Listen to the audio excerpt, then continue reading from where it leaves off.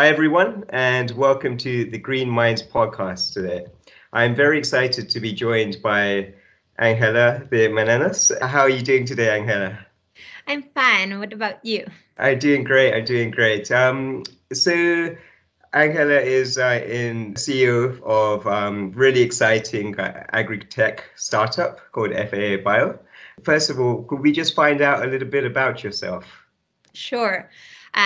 So as you rightly say, I am Angela de Manzanos Guinot. I am CEO and co-founder of FAB Bio, which was formerly known as Fungiator. And about myself, so originally I studied biotechnology in Spain, where I am from, actually in a school of agricultural engineers. So I've always been very interested or driven or applying my scientific skills into trying to solve some of the world's most pressing challenges. And with this passion, after I finished my degree, I came to London, to Imperial College in 2011 to study a master research in chemical biology of crop protection and sustainability at the Institute of Chemical Biology, the chemistry department. Following my master's, I did a PhD as well in the Department of Chemistry of Imperial College London. And during the PhD, I teamed up with Carrie O'Donnelly Weaver, who was doing the PhD in the same research group as me. And we were both very driven of applying our skills to help with agriculture and agricultural sustainability in order to be able to provide tools that will be able to help feeding future generations. And that's why we joined different entrepreneurial competitions during our time at Imperial. Fungilar was born, and yes, since 2016, both of us have been full-time employees of our company. Amazing. So I'm gathering that Imperial had quite a big impact on the start of your entrepreneurial journey. Right. Yeah, Imperial was fundamental. I think Imperial does deliver that ecosystem to students, especially it also encourages the students to explore their entrepreneurial side. We did take advantage of it. So I do recommend if you're an Imperial student, do take advantage of those opportunities. Imperial is a great, I would say, force in order to catapult your idea into a business. Amazing. So I suppose what gave you inspiration for the idea then of FAO Bio, or as it was previously known as Fungiator? Right. So as I mentioned, Carrie and I were doing our PhD in crop protection and sustainability under the supervision of Laura Barter. And we had the opportunity to attend many events with key stakeholders in the agricultural industry. And we were very aware of the challenges that agriculture was facing. And one of them was about the appearance of resistance to fungicides or crop protection products. So we came up with this idea of developing a tool that will be able to alert about the presence of fungal diseases in soils before growers were seeing visual symptoms, with the aim of them being able to guide their fungicide applications, limit the applications of fungicides, and limit the appearance of resistance. And that's how our initial idea, Fungilar, was born. Sure. And that was back in 2015. Since 2015, as I said, we joined different entrepreneurial competitions, in particular 3 of them. We won the 3 of them. One, we were finalists, but we won 2 of them. And we also won a patent application. We also won mentorship. And when we finished our PhD, our then mentor invested in us and became our executive chairman. that allowed us to spun out the company, and we moved into Rothamsted Research Center. That's where we have been since 2016. And 2016 to 2018, we tested our technology, we developed it, we did proof of concept studies, filed further patent applications. And 2018, we started working with growers, testing our technology in commercial fields. And working with growers, we realized that they were not only interested in knowing what pathogens they had in their soil, but also what good microbes might be there.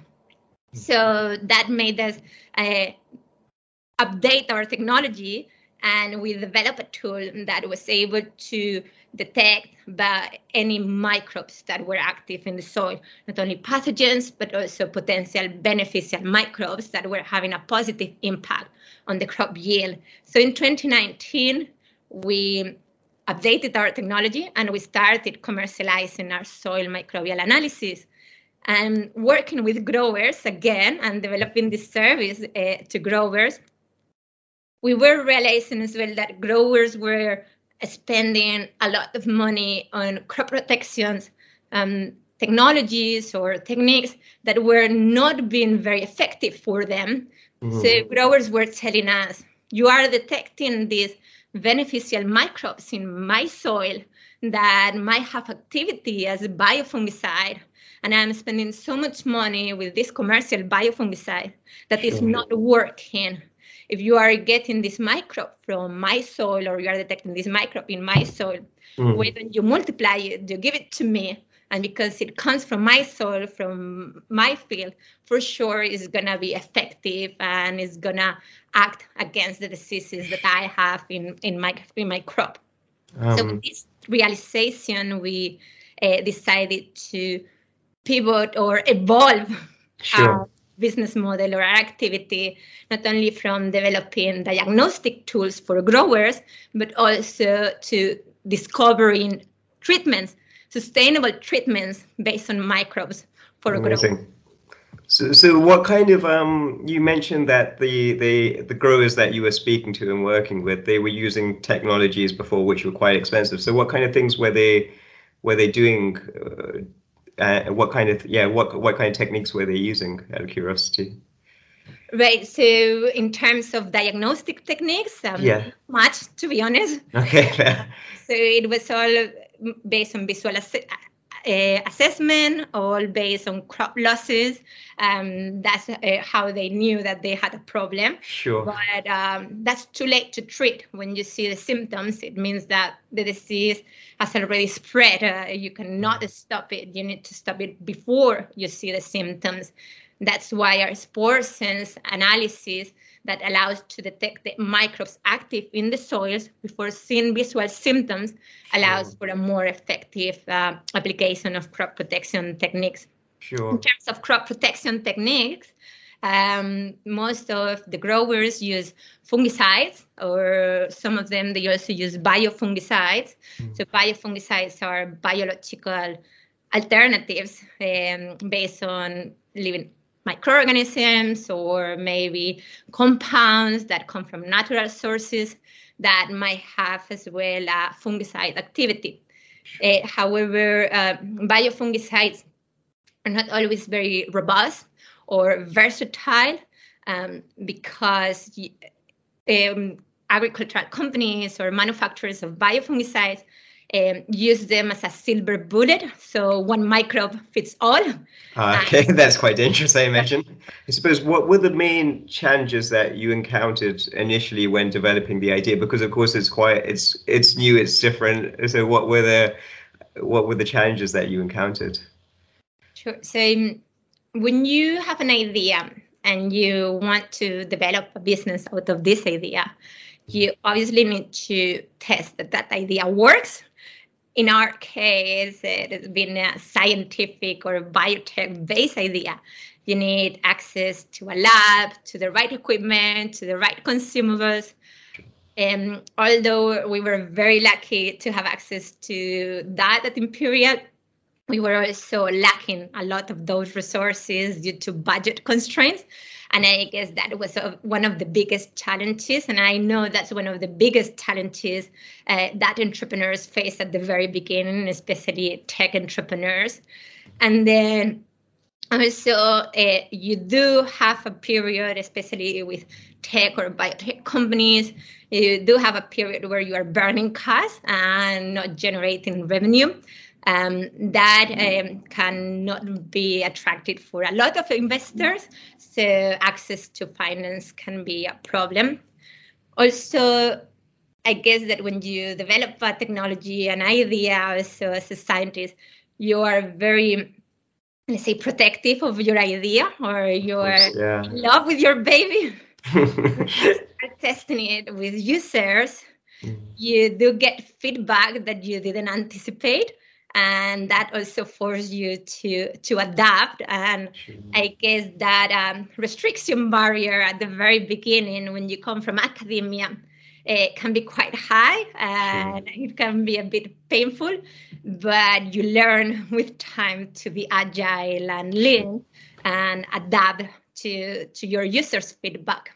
Absolutely. So you touched upon a big part of how you have to you have a concept, and then it will almost be what you conceive that you would like it to be. But then how do you almost keep that sense of detachment of, okay, this is what's best for the product? How did you manage to kind of keep that perspective? Right. Good point. Well, reality checks are a company, right? Yeah. It's quite important. You do have to report to a board. You do have results. Yeah. You do have expectations versus reality. And I guess, figures or feedback or adoption is a very clear indicator of that. The results, the proof's in the pudding, isn't it? So I suppose, what would you say are the main problems with conventional agriculture as it is currently, the landscape today? Right, so we can touch on various points. Maybe sure. I can start with carbon footprint or greenhouse. Yeah, absolutely. We would love to hear about that. And I'm sure that with your background, you know about this probably more than me.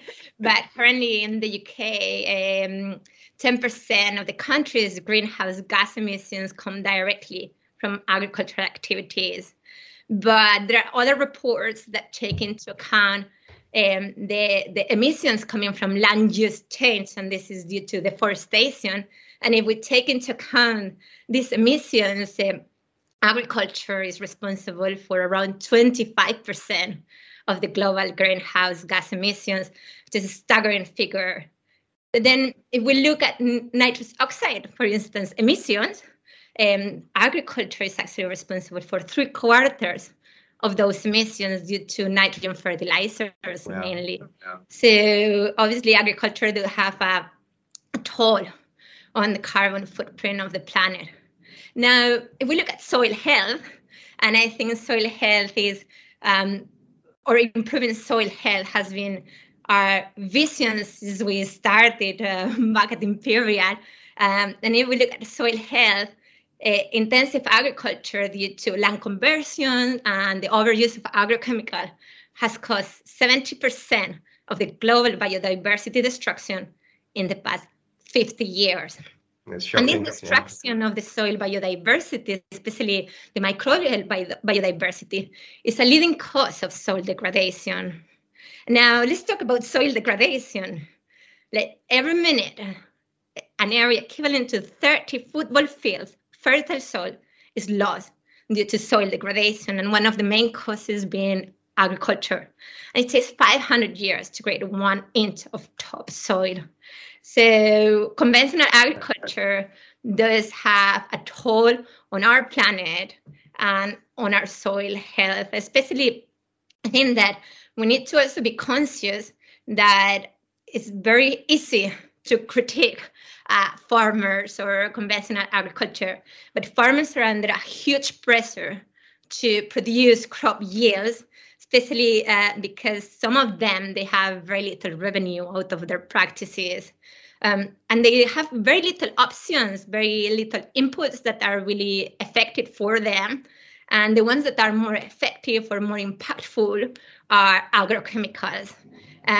Growers need inputs like herbicides, pesticides, fungicides in order to produce the food that we need to feed the global population. So I think that we do need to provide tools or sustainable inputs that can allow growers to keep producing, without having that toll on our planet. Sure, absolutely. So could you elaborate on what you meant by topsoil then? So as in you said 500 years to regrow topsoil. Could you just touch upon that? Right, Please. so the topsoil is the first layer of the soil, basically. So it's where crop grows and where all the microbes and the rhizosphere, basically, or the roots of the crops are. Sure. So I guess with traditional agriculture, when, we're tilling and that would kind of just displace it, and then it's difficult to actually, So ploughing or tilling, these are practices that conventional growers do at the end of the crop cycle or at the beginning of the crop cycle, and it's basically soil disturbance.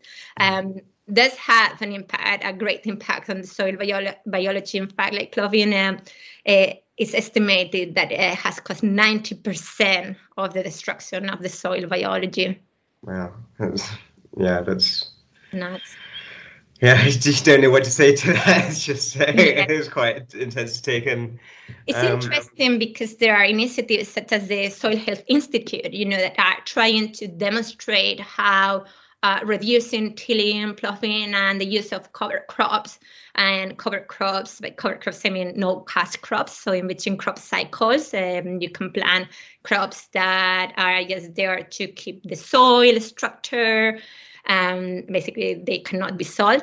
And a recent study carried out by the Soil Health Institute on Cargill basically found out that growers that were adopting soil health practices for over 5 years had a significant net increase. So that's around double in corn and soybean per acre, but also a significant reduce of cost. And this also helped them improve crop resistance to extreme weather conditions. So definitely managing better your soil does revert the benefits for the pocket and for the environment.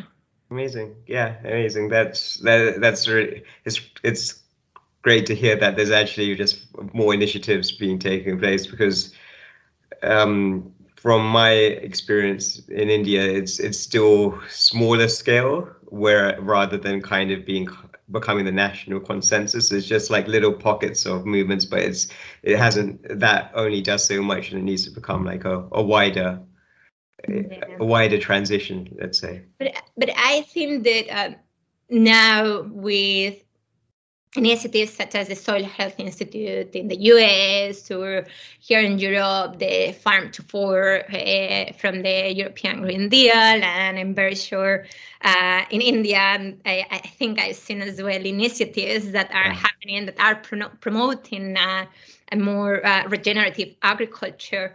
They are just the seeds, to basically grow this movement of awareness about the need to respect our soil for the future of the planet, especially for the future of our food.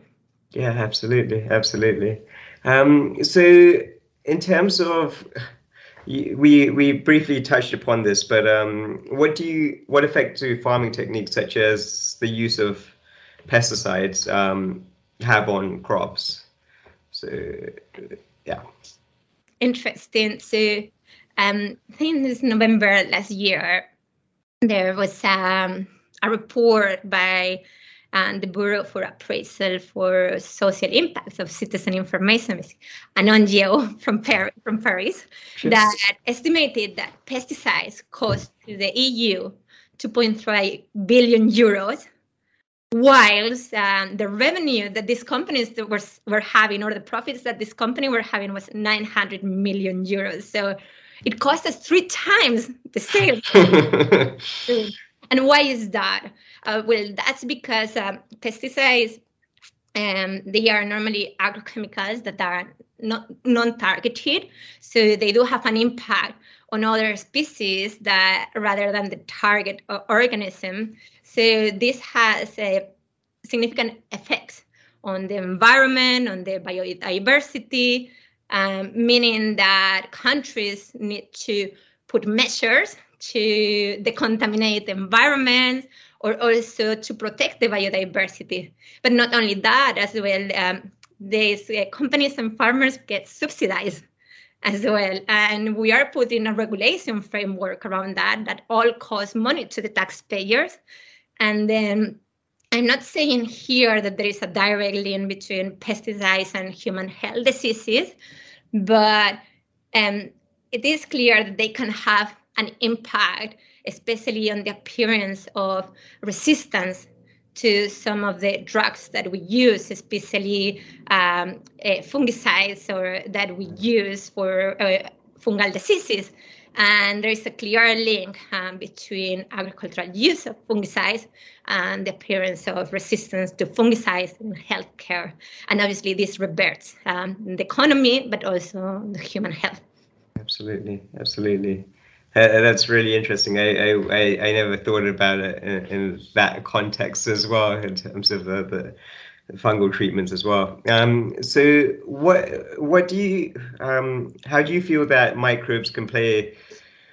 What role can they play in producing more reliable yields then? This is my favorite question. Absolutely. Yeah, I can stay hours speaking about that. So I'm excited. Yeah. So if you think about it, microbes, in particular fungi, were the ancestors of roots.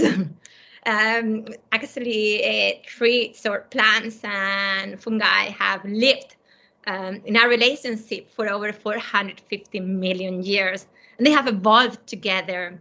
So microbes have a great role on making sure or helping in the crops or the plants grow. And in particular, if we look at different roles, one can be the absorption of nutrients from soils. So in natural ecosystems, crops don't get fertilized and plants grow. And that's because this symbiosis between microbes and trees basically help the plants absorb nutrients that are locked in the soil, and microbes actually make available for the plants. So microbes have a key impact on the absorption or the nutrient use efficiency. Then if we look at pests and disease resistance, microbes are also key protecting the plant health, and that's because microbes can act as direct competitors of pathogens, or some of the microbes that protect the crops from predators can actually secrete substances that deter pathogens or pests from the crops. And also microbes can trigger the immune response of the plant. So some microbes, some beneficial microbes, are very good deterrents or biopesticides or biofungicides. Then if we look at environmental stresses as well, microbes are key for plants or crops survive in suboptimal conditions, for instance, droughts and floods. Also high salinity, some microbes actually allow crops to live in high salinity environments. Or microbes are also able to decontaminate the soil from heavy metals or pollutants. But also microbes are responsible for crops surviving suboptimal temperatures such as frost or high heats in the desert. And then not only that, but as I said, microbes and plants have co-evolved in a relationship together for millions of years.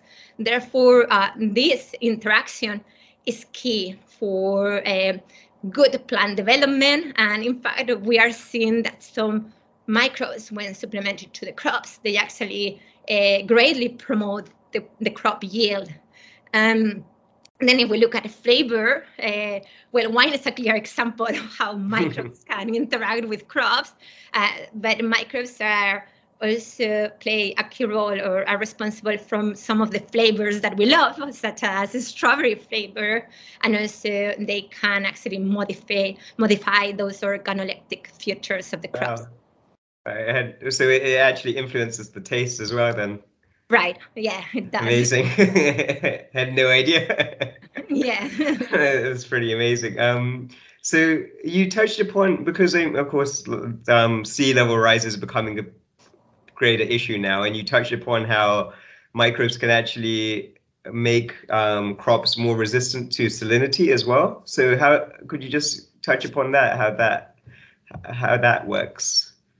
Sure. So there are a lot of research, and I remember a professor from the university I studied biotechnology in Polytechnic University of Valencia, was doing research about bacteria and how bacteria were able to allow rice to grow in crops that were irrigated with high salinity water.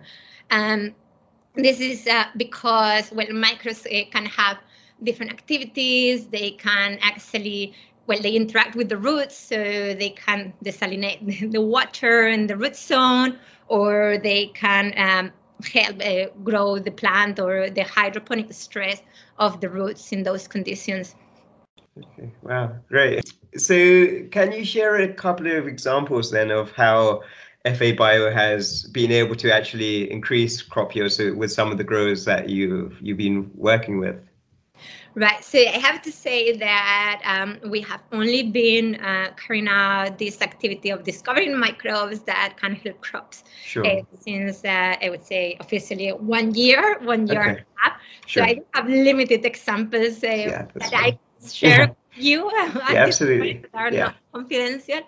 But for instance, in one of the projects that we've done, where we supplemented the crop, in this case, berry crops, with some of the microbes that we had discovered, we showed that yes, the addition of those microbes were able to increase the fruit weight by 63%.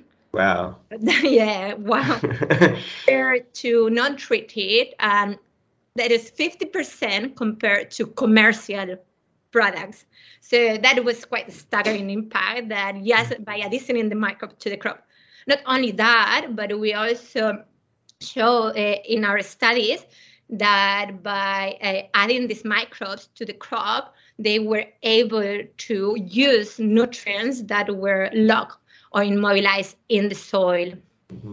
Okay, right. Okay, great. Yeah, that sounds very encouraging. Absolutely. So I was interested in a blog that I came across on your website as well, and it touched upon how FABIO can also help improve water quality as well. So could you just share how that is made possible? Right. So that has a lot to do with the nutrient use efficiency of crops. So what do I mean by nutrient use efficiency? That's basically the amount of the applied nutrient or fertilizer that is applied to the crop that the crop can actually absorb from the soil and use. Okay.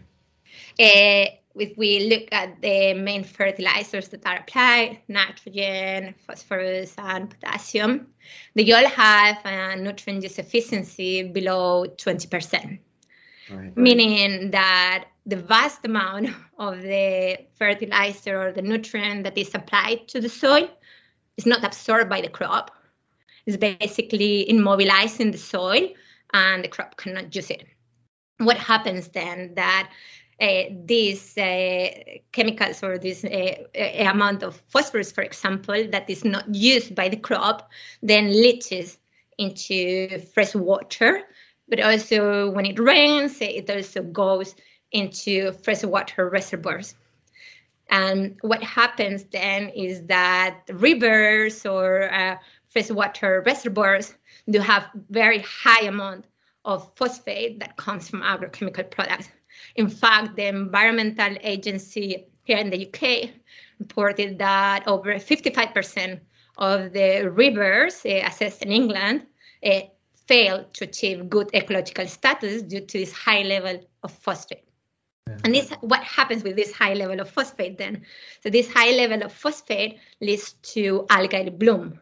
So algae, yes, bloom in these environments, and basically they deplete the oxygen to other living organisms that are in the water, such as fishes, invertebrates, even plants. Basically, how can Fungilar or FA Bio, with this water quality is by adding microbes to the soil that can help crops unlock those nutrients that are immobilized in the soil. And in fact, as I said earlier, some of the microbes that we put in the crop, we saw that the plants were able to use phosphorus that was locked in the soil without having to add any fertilizer, just by using of these microbes. So that's how we see that with our microbes, we can help improve the water quality. Okay, interesting. So it's actually the microbes enable the plants just to absorb more of the nutrients. Right. So essentially, all right, okay. That's interesting. So, and then I guess that that leads to the benefits of the increased size and then the quality of the produce, essentially. Yeah. This related. I don't say that's the direct link. Yeah, it's just yeah. That would be the one that would make sense. What do you think the significance of climate change is when it comes to the future of agriculture? So we briefly touched upon some of this because of course the droughts, flooding, things like that. But yeah, I just wanted to get your thoughts. Right. So I can recap what you just said. Yeah. Obviously, climate change, increased temperatures is going to put more pressure as well on our availability to access fresh water. So we do need to have crops that are able to grow under water stress. And as well soil salinity, as we touched on, not only because of the lack of access to fresh water, but also higher temperatures means a higher evaporation rate from the soil, hence a higher soil salinity.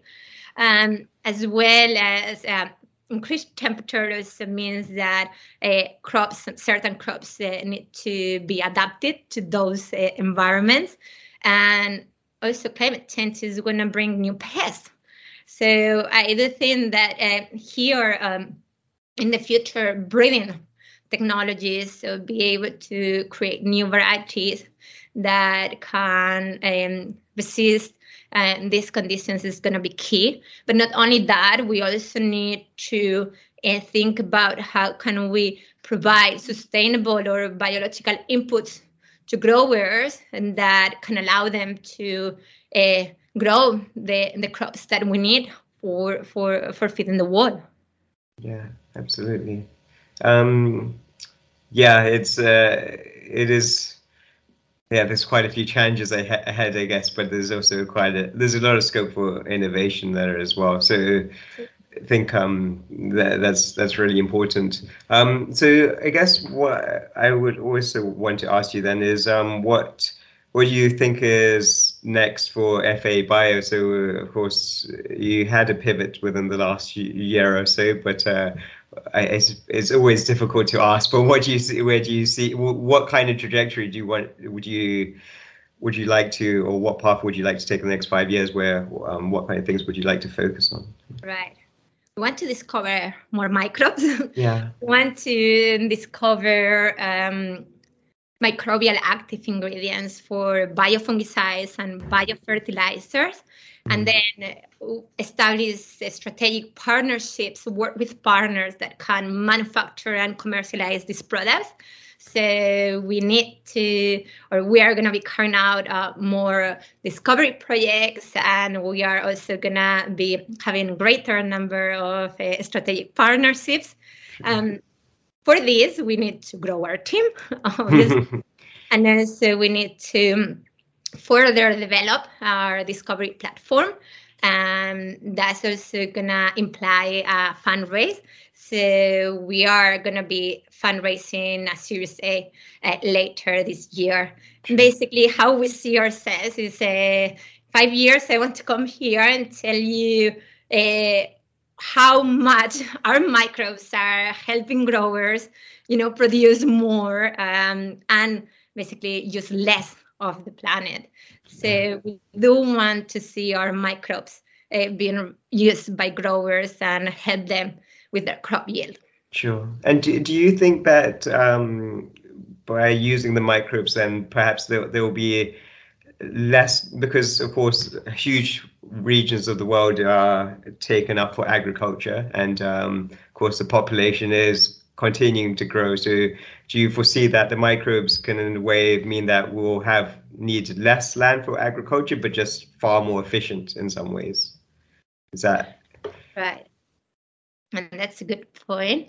Also, microbes can help regenerate some of the degraded lands as well. So it can help with that problem. But I do think that microbes or biological crop inputs are going to be fundamental in order to be able to produce more, with less, and even with less land. Yeah, absolutely. So a lot of the people who will be listening to this podcast will have aspirations of perhaps starting one of their own businesses, or perhaps inspiring entrepreneurs. So what kind of advice would you pass on to them, and what kind of insights would you like to share? Okay, so I think it's key that when you are starting your journey, that you really understand what your vision is, what problem it is that you're trying to solve or you're trying to help with, and then you can develop a mission around it. So how are you gonna do it? And it's important that you test your idea. I know I said earlier the challenge is about the proof of concept and testing it, but that's a key part, and you're able to adapt listening to the end user. So don't be very rigid on your mission, on your plans, be flexible and able to adapt, always with a vision in mind. What problem are you trying to solve? And so as an entrepreneur, it's important that you build a personal brand around that vision, around your values, so you can attract a team, the right talent, to help you achieve that mission. But also it's important that you build a strong network and you really take care of that network. And also other things that I can say is that the life of an entrepreneur is full of up and downs. It's not always pretty. There are bad moments as well.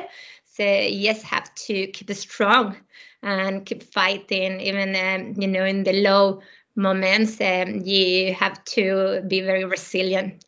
And I think we touched at the beginning before we started this podcast, how important it is to always keep learning and developing yourself. Don't think that you know everything, that you are the king of the world. It's always important to keep learning and improving. Great. Yeah, I think that's really valuable insights. Absolutely. And I guess, how did you, just one of the points that I want to elaborate on. So how did you, when you were facing those lows, and how did you kind of keep perspective of it's hard, of course it's easier said than done, but how is it just a case of just keeping perspective?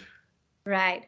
So I think that it's very important that you have the vision, as I said. And over the past years, I've been doing workshops, or so I have had coaches that have taught me about, the mission, your personal mission, your professional mission, your family mission, and how important it is that you think about how you see yourself in 5 years, in 10 years, and make an action plan for that. And when you are in the low moments, revisit that mission, and revisit those values and say, this is how I see myself in 5 years. Now, it is a bad moment, but I can get there, and have that vision of yourself there, and just go for it. Believe in yourself, because you can do it. A lot of people have done it.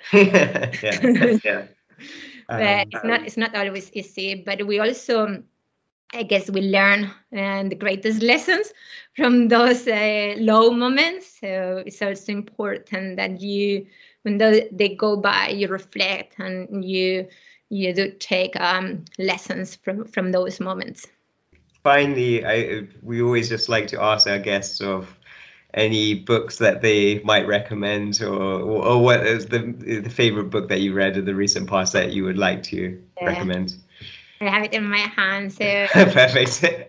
I love Entangled Life. Wow, you cannot see. Entangled Life by Marilyn Sheldrake. So how fungi make our walls, change our minds, and shape our futures. Beautifully written, and it's really insightful. I love fungi, I have to say. Well, it's as you said, you got to be passionate about what you do. But I think that has been one of my favorite books over the past years.